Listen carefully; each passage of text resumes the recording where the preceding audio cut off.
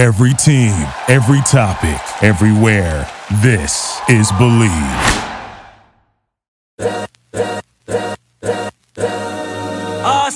This is the Arash Markazi Show on the Mightier 1090 ESPN Radio. Good afternoon on a beautiful Tuesday, and welcome to the Arash Markazi Show on the Mightier 1090 ESPN Radio in Southern California and 98.5 The Fan in Las Vegas. I'm joined, as always, by producers G. Hay Wiley and Armani Buckets. How are we doing on this glorious Tuesday? You know what? I'm doing great. Lakers not so much, but I'm doing awesome. And anytime the Lakers are losing, I'm doing awesome. So I'm doing wonderful. You know, yesterday was one of the best days in a long time for myself personally. Mitch Trubisky is a starting quarterback in the NFL again.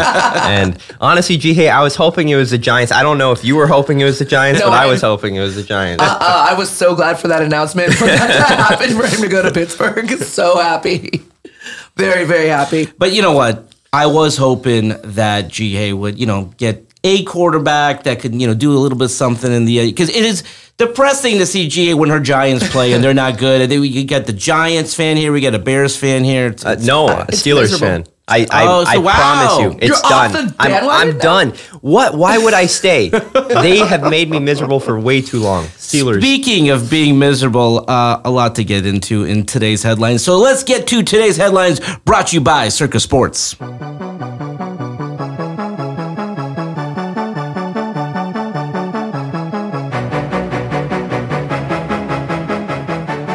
All right, stop me if you've heard this before, guys, but the Lakers lost last night.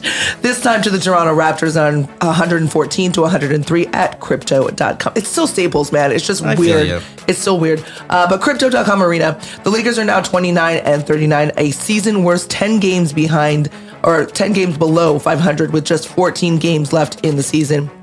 Lakers trailed 33-12 after the first quarter and were down by 28 points in the third quarter. The Lakers are now just one game from falling to the number 10 seed and 3 games from dropping out of the play-in tournament altogether. Guys, how do they finish this season? They're going to finish it at home. No, just kidding. No, they are so bad right now. Here's where I have a problem with this team, and we touched on it during the show on Monday following that loss to the Suns on Sunday, where they gave up 48 points in the first quarter, which I did not think was possible, had not been done in the history of the Lakers franchise. And then they come back, and Frank Vogel touched on it pregame. He touched on it and said, we cannot fall down by 20 points in the first quarter. We cannot fall down by 30 points in the second half. I mean, we just can't do that. We have to find a way to, at least keep games close, give them a chance to succeed. That's my biggest issue with this team, Buckets. I mean, when you're giving up 48 points in the first quarter, when you're giving up, when you're down by 30 in the third quarter, I mean, these games are just not close. The problem was that by the time the first time out in the game happened, at 8 minutes left in the first quarter, the game was over last night. It's crazy. And that's when you boo. I would have been booing if I was in the crowd. I mean, I know the players don't like that kind of stuff, but they didn't even show up to perform last night. And now 7 of their next 8 games are on the road. They are so fortunate that Portland is tanking. Exactly. San Antonio is probably tanking. Sacramento's trying to win games, but they just can't. Yeah. So they're lucky, because if any of those teams had a pulse, they would be out of the play-in tournament. 100%. I mean, if Portland cared, if Portland does not make that trade with New Orleans for CJ McCollum, I think Portland, just by the fact that the Lakers are bad, and you just touched on it, and we'll touch on it again, this road trip where things can get really ugly for this team. They're 10 games below 500, so they're pretty bad already. But Portland may just sneak into that 10 seed, because the Lakers, during this road trip, they could fall right out of the play-in tournament. Yeah, considering how the Lakers are playing, it wouldn't shock me if they did fall out of that play-in tournament. Portland might just by a fluke, right? They might just be like, you know what, we're gonna show up today. It's gonna be all gravy, and it's the Lakers right now. Like, just the way that they're playing, it's not Laker basketball. No, and the fact that LeBron didn't even show up, which I'm sure we're going to get to that press conference, was just horrendous. It just shows, kind of where they're at right now as a team. Yeah. And where they might By be the way, what you finishing up. just touched on is the scouting report on the Lakers. If you just show up, if you play hard, you have a chance to beat this team because they are so bad right now. Yeah. They're just, ugh. No, definitely.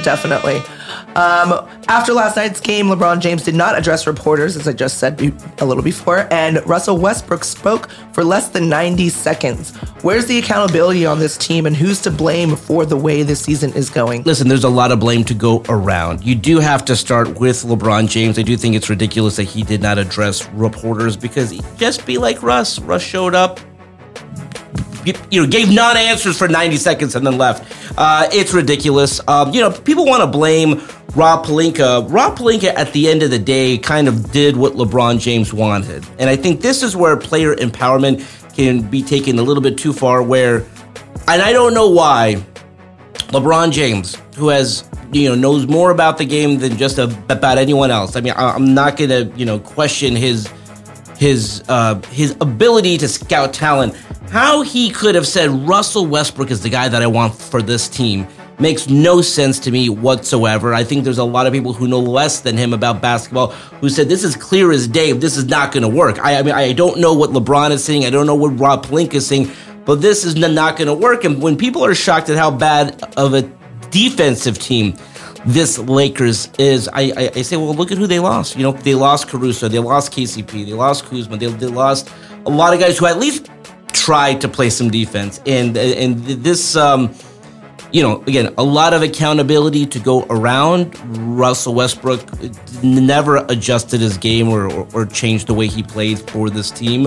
LeBron never took accountability for how as bad as this trade was and how, this was the move that he wanted. And then Rob Pelinka, I don't know when the last time he talked to the media, but what the heck were you thinking, man? The crazy thing is, we can take this back even further. I'm sure we're going to get to the Clippers later, but Ivica Zubac had 24 points, 14 rebounds last night. They traded him away for Mike nothing. Muscala. Exactly. And this is years ago, but how good would he be on this Laker team? Yeah. He would maybe be their second best player with Anthony Davis hurt. So you look at the moves that they've made to get to this point, the accountability is on the roster construction. And that, like you said, LeBron is very, very responsible for the construction of this roster. Yeah, no, I mean, at the end of the day, we all want to blame Pelinka. We all want to blame Vogel. It's LeBron, man. Yeah, I this is his mean, team. it's his team. And I said it before they did it. I said it when it was possibly in the works. Why Russell Westbrook? It just doesn't it didn't make any sense then. It's not making any sense now. Let us all pray that they can get rid of him and just move forward from this debacle, from this mess. I don't know. I don't know how they're going to do that. Where are all these other players going to come from? How are they going to be able to dump? That's a huge. Yeah. And again, like we said, it's a huge contract. It's how are they gonna a dump that? $47 million contract, so they have to find a 3-team deal there. So they have to get a third team involved. They have to also, maybe sweeten the pot and also, add in a couple of first-round draft picks, THT, something. But they got to move on from Russell Westbrook. Yeah, moving on, the Lakers play 7 of their next 8 games on the road and expect Anthony Davis to come back during that trip. LeBron James is also expected to pass Karl Malone to become the second leading scorer in NBA history on this trip. What would be a successful record over these next 8 games? And could the return of AD and LeBron's historic night help jumpstart the Lakers? Listen, I mean, you got to win as many games as possible, and I know that's simplistic, but they don't have that many games left. And let's go through it real quick because they will not be favored in the majority of these games. They go at Minnesota. That's a loss, I think, with the way Minnesota's playing. At Toronto, we just saw how that played out. At Washington, we saw how that played out, so that's perhaps a win. At Cleveland, come back home briefly to play the Sixers. That's a loss. At New Orleans, we saw how that played out. That's a preview of the 9-10 matchup. At Dallas, that's at Utah. There's only one game that they're favored. This is going to be ugly. It could get very ugly. There's only the Wizards game that they're going to be favored. Yeah. And they might not even be favored in that game. Who knows? I mean, they're on the road, second night of a back-to-back.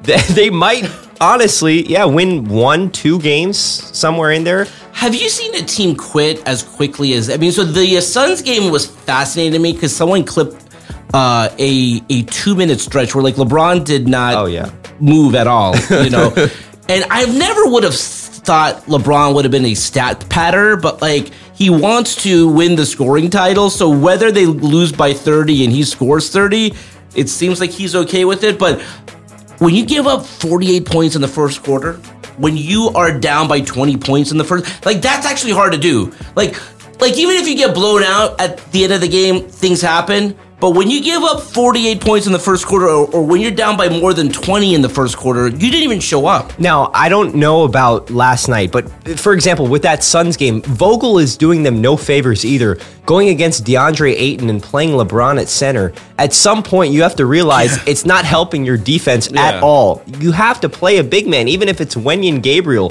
Play somebody to at least protect the paint, for God's sake. Yeah, but at this point in the season, It doesn't it doesn't matter. It doesn't matter. Let LeBron pad those stats, man. Like let him be and just do work or whatever and try to get that scoring record. I mean, at this point, are we really going to sit there and be like, these rotations and just like, I feel like everybody's just got to move on and just be like, you know what? If they can get one win out of this 7-8 games, you know what I mean? Yeah. Like, or even maybe 2, good for them. The most interesting thing is, so they play the Pelicans twice during this stretch. They play them March 27th, and then they play them again on the 1st. And so what we're going to have here is a little bit of a preview. I think no matter what, they'll likely be in that 9-10 game. The last time that they played, remember, they lost by 28 points. It was not close. Very ugly. Yeah.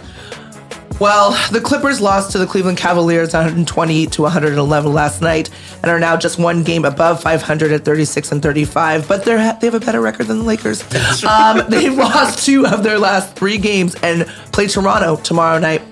They're currently the number 8 seed and would play Minnesota in the play-in tournament. How do you guys see the Clippers finishing out the season with just 11 games left? Yeah, I mean, I like the Clippers, obviously, to play Minnesota. I don't like them to win that game. I mean, the way Minnesota's playing right now, they are a very good team. Karl Anthony Towns, what did he drop? 60. Amazing. 61, I think. Incredible. Right? So just, I don't like them to win that game. Then it's the question of, they would play the winner of, again, the 7-8 is not a win or go home. The loser of that game would play perhaps the winner of the Lakers-Pelicans game. By the way, that's why I think the Lakers have no chance of making it to the first round, because their pathway is this. They would have to play New Orleans in the 9-10 matchup, and they just got blown out by them. And even if they find a way to win that game, they got to play the Clippers, likely, and they've lost 7 straight against that team. Like, I don't see a pathway for them to just get to the first round. So, Yeah, even though it's playoff time, not necessarily like regular season, because regular season versus the playoffs are 2 totally different things. It's the same. I mean, at some point you got to wake up. At some point, you got 10 games left in the season. Like, if you're not playing hard and pretending like these are playoff games, like, I don't know what. Like I don't think there's like a switch with this team. Like, oh, they've been holding it. Like, they're actually, they kind of mailed in the last 7 times they played the Clippers. And, I think you have to have some pride. When you lose by 30 points to a team at home, like these games are so depressing to watch for fans, especially those who paid a ton of money at the beginning of the season. Because what do you do? At the beginning of the season, the schedule comes out, and you pick the games you want to watch, and you're like, oh my God, it's like LeBron James, and it's Anthony Davis and Russell Westbrook and Carmelo, and these games are not close, like even in the first quarter. Like, we just touched on it. They're down by 30 points in the third quarter. So let's say the Lakers do, in fact, beat the Pelicans in the play-in game. Let's say they play the Clippers. That'd be amazing. And let's say optimistic. Let's say they beat the Clippers. You win 2 in a row and you're in the first round of the playoffs. Do they, I mean, this is ridiculous to say. I know they want to get there, but do they want to get there? Phoenix? And there's no pathway for them to do anything. I mean, like, this is their pathway. They have to beat the Pelicans, a team that blew them out by 30. And then if they win that, they would have to play the Clippers, another team that blew them out recently. And if they win that game, they're going to go up against the Suns, a team that just blew them out. Humiliate them. Yeah. So, I mean, like, it's at some point, it's like, why? I don't think they're going to beat the Pelicans, but even if they do, and the Clippers game would be very kind of interesting, I think, because they've never played it in the playoffs, and that would be a do or die, win or go home game. That would be a fun matchup. At the very least, the Laker fans would say, we eliminated the Clippers, we advanced, and whatever. But they would get swept out. They would get swept by the Phoenix Suns right now. It would be funny to hear the Clipper fans saying, "Are you going to hang a banner for that?" Exactly. Yeah. But I mean, this is going to be there's no pathway for them to do a thing this season. Again, I don't think they beat the Pelicans. I don't think that they beat the Clippers. And even if they get that far, I don't think they beat the Suns. Well, the Las Vegas sportsbook are questioning whether sizable bets on the Tampa Bay Buccaneers to win the Super Bowl before Sunday were made based on inside information that quarterback Tom Brady was coming out of retirement. Tampa Bay was a 60-1 long shot on Thursday to win the 2023 Super Bowl when some sharp bettors wagered big money on the Bucs to win the conference and NFL titles. One book wants the NFL to investigate the matter. Is there anything the league can actually do? There's really nothing that the league can do. I mean, the only investigation that the league would have is if someone wants to say that an associate of Tom Brady or someone within the league had insider information and placed a wager. But I mean, if it's someone who's... Here's the thing. Like, you couldn't even investigate this. If a friend of Tom Brady said, I think he's going to come back or that he will come back, you can't investigate that. So, I mean, the only way that there's something for the league to look into is if Tom Brady is profiting off this, if someone within the league is profiting off this. At the end of the day, by the way, that's the risk these books take with futures. I mean... And by the way, we don't know if Tom Brady is going to lead the Bucs to a Super Bowl, but I mean, you'd rather have 60-1 odds than 10-1. Books will always know. If you ever talk to someone who places these odds, before the Anthony Davis trade, one of the bookmakers called me, and I think it was 10 minutes before the Woj bomb or whatever. I mean, people know. And I don't know how they get to whatever, whether they got a proxy or whether they know someone who knows someone. But whenever a big bet comes in out of nowhere, it's not out of nowhere. It's not coming from Joe fan who's like, I'm a Lakers fan. I'm putting 20 grand on this team. It's you got some insider information there. Yeah, I mean, isn't that kind of what everybody is trying to get? Right? But there's only you could count on one hand the number of people who know for sure. So I guess what the sports book is saying is, how did they know? Is this person, and I don't know how you would prove this, but maybe this would be a hell of a story if you could. Is it someone connected to Tom Brady? Is it someone connected to Giselle or his family? This is not someone making a guess. This is someone who's actually saying, okay, I know this for sure. I'm putting 10 grand on them to win or something, 20 grand or whatnot. Yeah, but I mean... that's all suspect, though. It's not. Well, it's not. I mean, they know for sure. By Thursday, they were taking 5-digit bets, multiple 5-digit, out of nowhere. So it's but I guess the larger question and to the point is, sportsbooks wants the league to look into this. The only way the league would even care about this is if somebody else was profiting. Well, if someone within the league was placing this bet or say, there was a press release that was going to be released at 1 p.m. and that at 12:50 someone placed a big bet, and it's is it a PR person? So I don't think there's anything for someone to look at here, but that's the risk that you take. Yeah, that's the risk you take when you are placing down some bets. All right, well, the Chargers this offseason, who we haven't really been talking about, have traded for Pro Bowl pass rusher Khalil Mack. There we Chicago go. Chicago. That's his former team, apparently. And signed Pro Bowl cornerback J.C. Jackson and defensive lineman Austin Johnson and Sebastian Joseph Day. The Chargers were already bringing back Pro Bowlers Justin Herbert, Joey Bosa, Keenan Allen, Rashawn Slater, Corey Linsley, and Derwin James. How good can the Chargers be next season, guys? You just said the names. This may be the most talented team in the league next season. No one's going to talk about them maybe because they're the Chargers and they missed out on the playoffs a year ago. On paper, and we've talked about this, on paper, they may be the most talented team in the league. I like the Chargers in the next season, and I have to give them credit. They realized the Rams just won the Super Bowl. This has always been the battle for Los Angeles, and they realized that they could not just kind of sleepwalk through this time period. The Rams are going for a second straight Super Bowl. They're going to run it back. They are going to be one of the top 5 teams in the league next year. The Chargers are still battling for the hearts and the minds and the pocketbooks of Los Angeles. And they went all in, getting Khalil Mack, getting J.C. Jackson, getting Austin Johnson, bringing these players into a team with already 6 Pro Bowlers. They are going to be a fantastic team next year. I'm looking at the odds. They're not favored. I might, while we're in Vegas, take out a flyer on the Los Angeles Chargers. It's not a horrible idea. No. I mean, this roster is stacked. like stacked. Yeah. This is ridiculous. This is probably one of those like low key bets that you make. And then you're rolling it in. Like if this is something. I mean, if I had the money, I'd be like, here's $10,000 on the Chargers just in case, or at least to win. Because here's the thing. I mean, there's so much focus on like the Packers and obviously Tampa Bay and things like that, and no one's ever thinking that the Chargers are going to win. They are fine with Justin Herbert, Keenan Allen, Mike. Defensively, what they've done. You know about Khalil Mack, what he can do. You pair Khalil Mack with Joey Bosa on the defensive side of the ball. I know the West is going to be very tough. That's why the odds on the Chargers are not that great. They're in the same conference as the Chiefs, as the Denver Broncos now with Russell Wilson and the Las Vegas Raiders.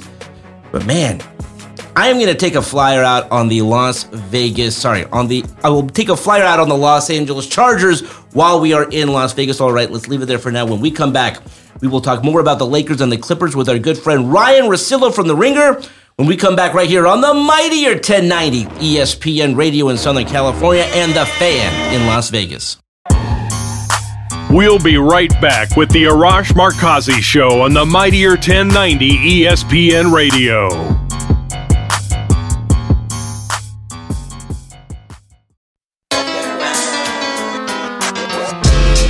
This is the Arash Markazi Show on the mightier 1090 ESPN Radio. Still clown when the underground when we come around. Welcome back to the Arash Markazi Show on the mightier 1090 ESPN Radio in Southern California and 98.5 The Fan in Las Vegas. All right, now joining us on the Circus Sports Guest Hotline is our good friend Ryan Russillo from The Ringer. Ryan, how are you?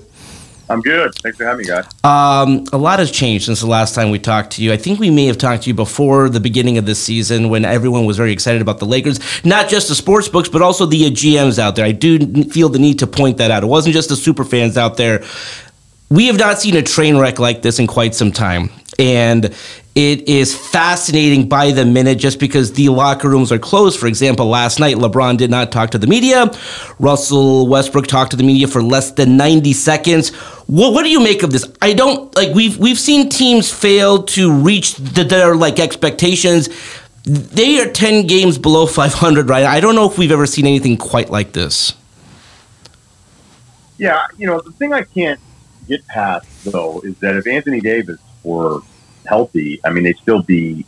I wouldn't be picking them to win the West, but they'd probably be a top 6 seed, which I know is not the standard that the Lakers have for themselves. And I feel like when things go bad, then it turns into everybody's like, well, this roster was terrible. I still think with Davis being the best version of himself is closer probably to a top 5 player than a top 10 player. He's not in that conversation anymore because the guy just can't stay healthy. I thought he came in this year bulkier because I think he got annoyed at being called soft.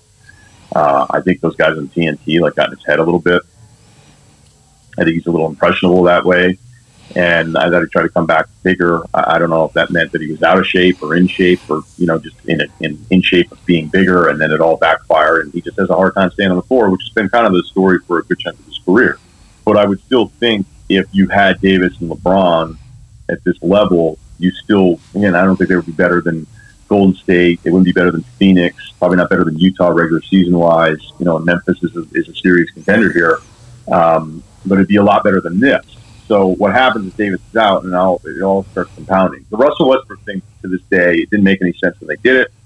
It's made even less sense since. He's the worst off-the-ball player that's considered a star in the entire league.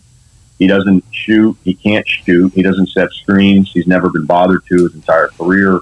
There's just not a lot there. And the problem is that when Russell Westbrook looks in the mirror, he still sees an MVP, which is great to have confidence. But it's not great when you can't really fit into the role of what this team needs to do because LeBron needs to be surrounded by shooters, not another guy that's a ball-dominant player that needs the ball all the time to just slash and drive. So I don't know why LeBron, who's a really, really smart basketball mind, I don't know why he thought it would work. It didn't. And then when you take Davis out of the equation, Westbrook trying to make up some of that difference actually makes it even worse. No. And then when you have those 3 guys with that kind of money, the best stories for this Lakers season are Malik Monk and Austin Reeves, and they don't defend. And I think they hold themselves. They are a group of players that have had at the top end. They've done so many big things that it probably leads to them being way more frustrated than just a team that's bad, because they're just shot mentally, it seems like, these last few weeks. You know, the thing that doesn't make sense to me, it is so hard to put together a team that can win a championship. And that team that won the championship was so close because of all the stuff they went through that year. The preseason stuff in China, the passing of Kobe, the pandemic, 100 days in Florida together. And it was going to be hard to repeat the following year. 70 days off, you know. And they were so quick, to your point, and I'm surprised. Like, even if LeBron is the quasi GM, the fact that you trade Kuzma, KCP, you let Caruso walk. I mean, at the very least, if they brought that group back, like, I don't know if they win it all, but that team defends, that team played together. There was trust there. I've never seen a team so quick to move on past a team that proved they can win a championship. Well, you might be right. I don't think that team was special. Okay. You know, I think the circumstances were special, and them trying to reconfigure it around two really good players, LeBron and AD, like, I kind of got what they were doing. I just didn't understand the choices. And that's why, you know, ironically enough, it feels like that Buddy Hield deal should have been the one that would have happened, because there would have been less risk, because you're still looking at a $47 million number for Westbrook next year, which, you know, good luck with that. You know, Montrez doesn't really defend, but at least, you know, he's a small five that can allow you to adapt to some of the smaller lineups that you may have to face against some of the other teams in the West. But at the same time, you still need somebody big, and that's why I think they've always been so pro Dwight, because there's a lot of other big guys in the West.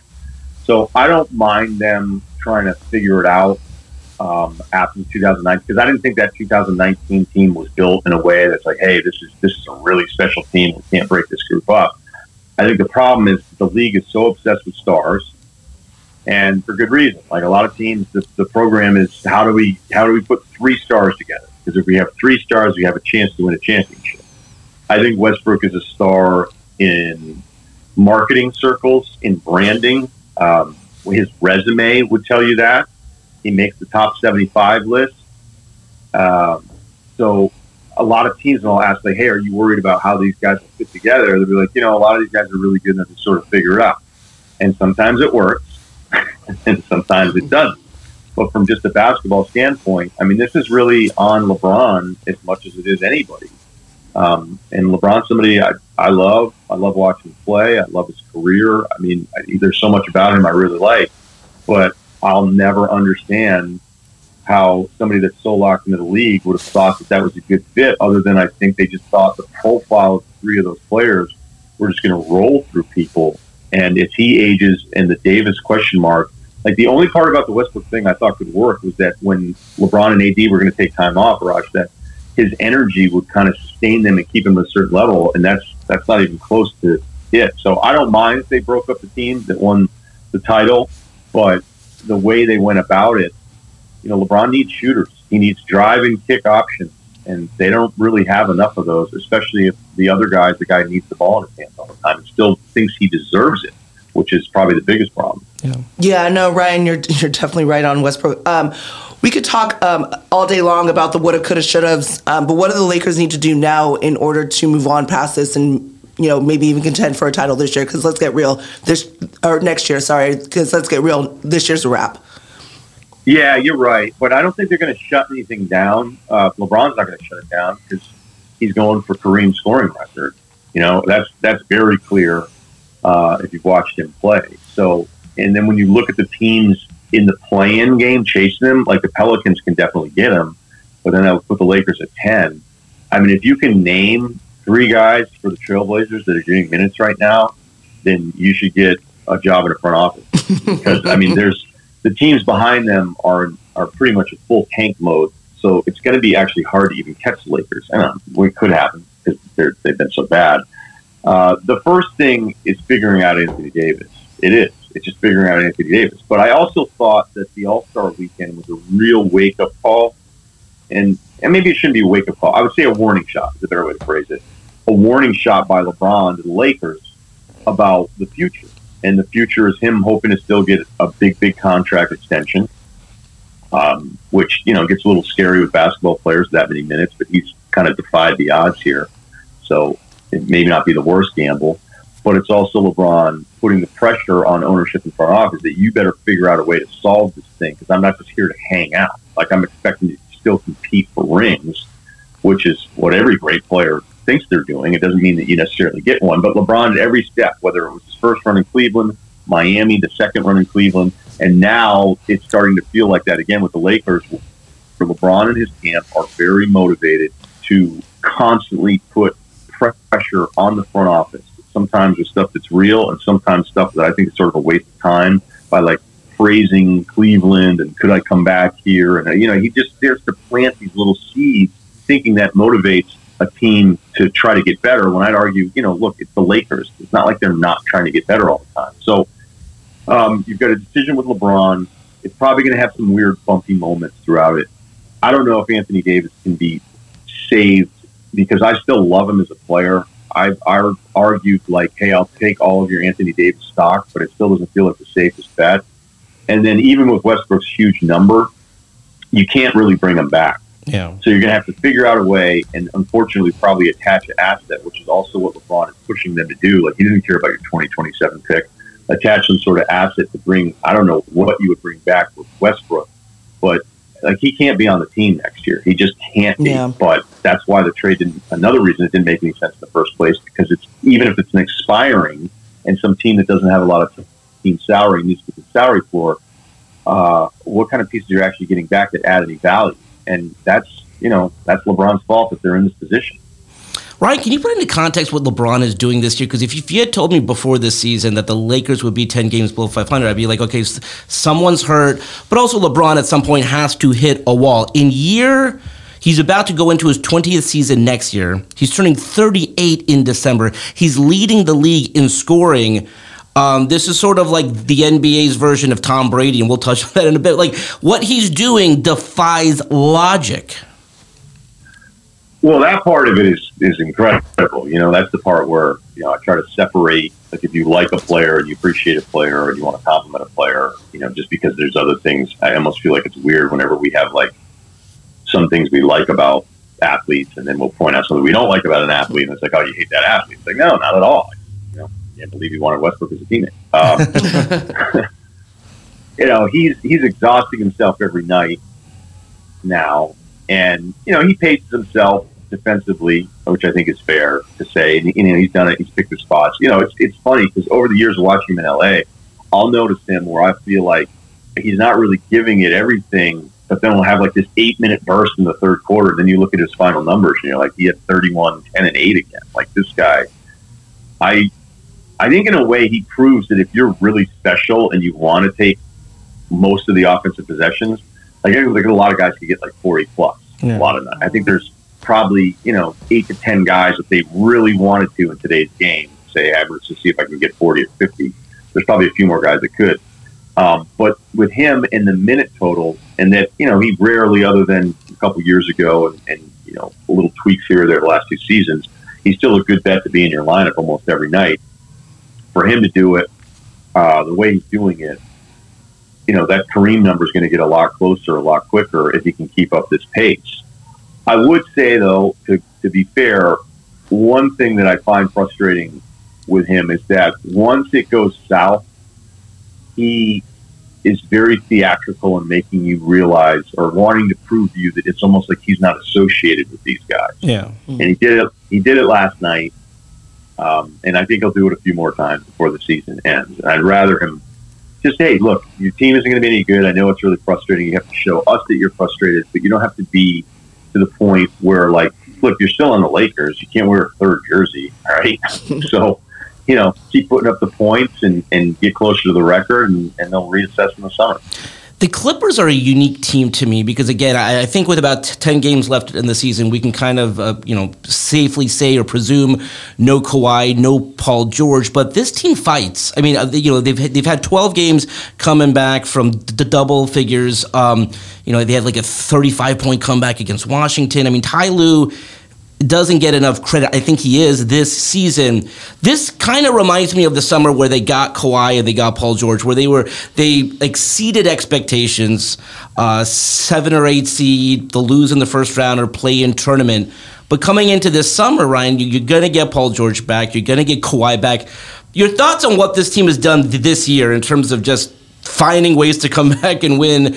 And then again, you're going into the summer where, again, if things go as planned, you're going to get Kawhi and you're going to get Paul George. I'm blown away by what the Clippers have done. Ty Lue, he's not going to win Coach of the Year, but this is Coach of the Year type stuff. When you watch their rotations and you realize you have all of these resources put into 2 guys that aren't playing this year, and whether it's Batum's resurgence, who when he first got there, I don't know, the first week or 2 of the season, I was like, uh-oh. But never underestimate a Frenchman's ability to revive his career as an NBA player. Because Boris Diaw looked like he was absolutely toast, and then he got to San Antonio and was like, no. So I don't know if that's. We have 2 examples. Probably need a few more before that's a working theory. Zubac's a good player. Reggie Jackson totally figured out his career by going, hey, you're not a heavy ISO point guard who runs the offense. You're a really tough guy to stay in front of, and you can score in a multitude of ways.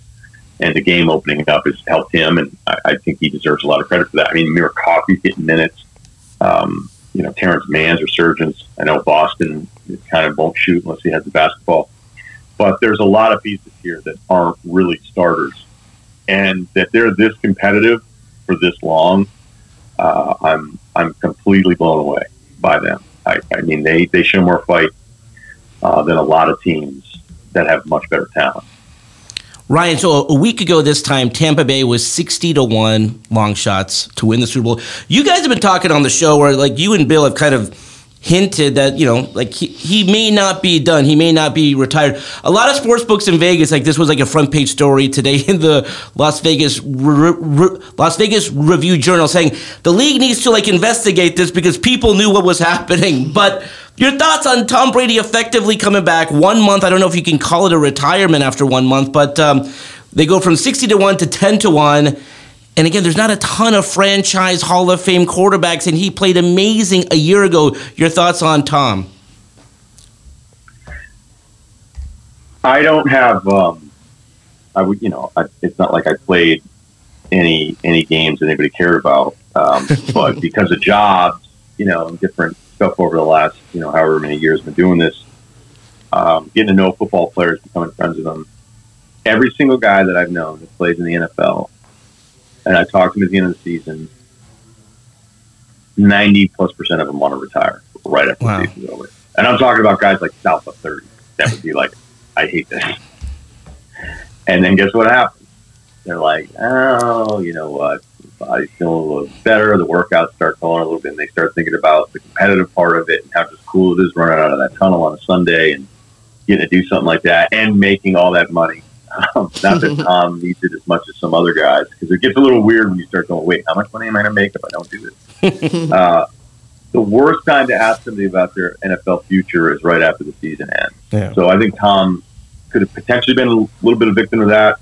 There was also a story angle where he wanted to force his way to San Francisco, which some people still believe is in play, which I'm not sure or not. But I mean, look, we weren't sure a month ago, so I'm not necessarily going to rule anything out. But I'm not surprised in the sense that right after the season is a tough time for everybody, especially somebody like him who's going on 2 decades. But if there's a slight percentage chance that you think you still want to play, I would always tell everybody to just keep going, because you're not going to get that year back if you decided to. Like, if you're on the fence, then play, because you can't change your mind later on, especially at his age. Last couple of minutes with you, Ryan. You've been to many big events, many Super Bowls, and I was kind of biased. I thought Los Angeles, as a Super Bowl town, did extremely well. Again, you can't predict the weather. The weather was fantastic. The game was fantastic. This was sort of like the beginning of a lot of these big events coming back here in terms of, World Cup, Olympics, things like that. Your thoughts on, now that you live here, how did Los Angeles do? Because I live here, I didn't do anything. I told everybody, not that I'm in such demand. I was like, if you want to see me, I'll be in Manhattan Beach. So, as probably as your co-host knows, we spent a lot of hours with them, and I invited everybody down. I was like, why don't you check out my town? Because here's what I do know. Because I've been to enough, I know how it works, and that you have like 3 people that are on a list, and then like the other couple are like, well, I'll get in, and then you're outside texting, and you stand around like an idiot for 45 minutes, and then you get in, and then everybody gets in, and then somebody will be like, oh, or you don't get in. And they're like, no, there's actually another place. And knowing what LA's like, I go, I'm not doing that this year. I'm not getting in an Uber and then chasing around something all night because we heard Jamie Foxx is, Jamie Foxx is. So I just said, look, I'll be in Manhattan Beach, and it was great because a bunch of different groups came down throughout the week, and LA did a great job, but I think Manhattan Beach did even better. And by the way, I don't want to be that guy, but what's with the NBA having the All-Star game? It was Cleveland this year. Next year it's Utah, I think. And not to knock Utah, but it's just like you got to mix in Miami, Phoenix, Los Angeles more. Or what's your take on it being Cleveland to Salt Lake? I think it's cool, actually. Like I get your point, and I did Jacksonville Super Bowl. Yeah, which is probably not my highlight. Football is pretty predictable that if you get a new stadium, they give you the Super Bowl. The Minneapolis one I missed out on, and it sounds like I didn't miss much. I mean, but Indianapolis is actually a really good event. Yeah, because it's so convenient and all that stuff. But look, most people would rather hang out in New Orleans for 4 or 5 days than they would in Indianapolis. People are. So I get the event thing and feeling like there should be a rotation of. I mean, Miami's really convenient. It's been great, but I also think it's kind of cool to just have it be in a market that maybe isn't as used to getting those. I mean, we shouldn't be so spoiled. LA gets a ton of stuff. Yeah. These big cities get tons of stuff all the time. So I think it's kind of cool. Granted, I'm not saying like the NBA community is going to rush to Salt Lake the way it would say Houston. Yeah. But I don't think you should just be crossing off certain cities that are part of the league. I agree. I would like to see it come back to Vegas. GA and I are heading there for March Madness this weekend, so that should be fun. All right, Ryan, thanks so much for joining us. You're the best. Let's do it again soon. Until then, this is Arash Markazi saying stay safe and stay healthy. This is the Arash Markazi Show on the Mightier 1090 ESPN Radio. Thank you for listening to Believe. You can show support to your host by subscribing to the show and giving us a 5-star rating on your preferred platform. Check us out at Believe.com and search for BLEAV on YouTube.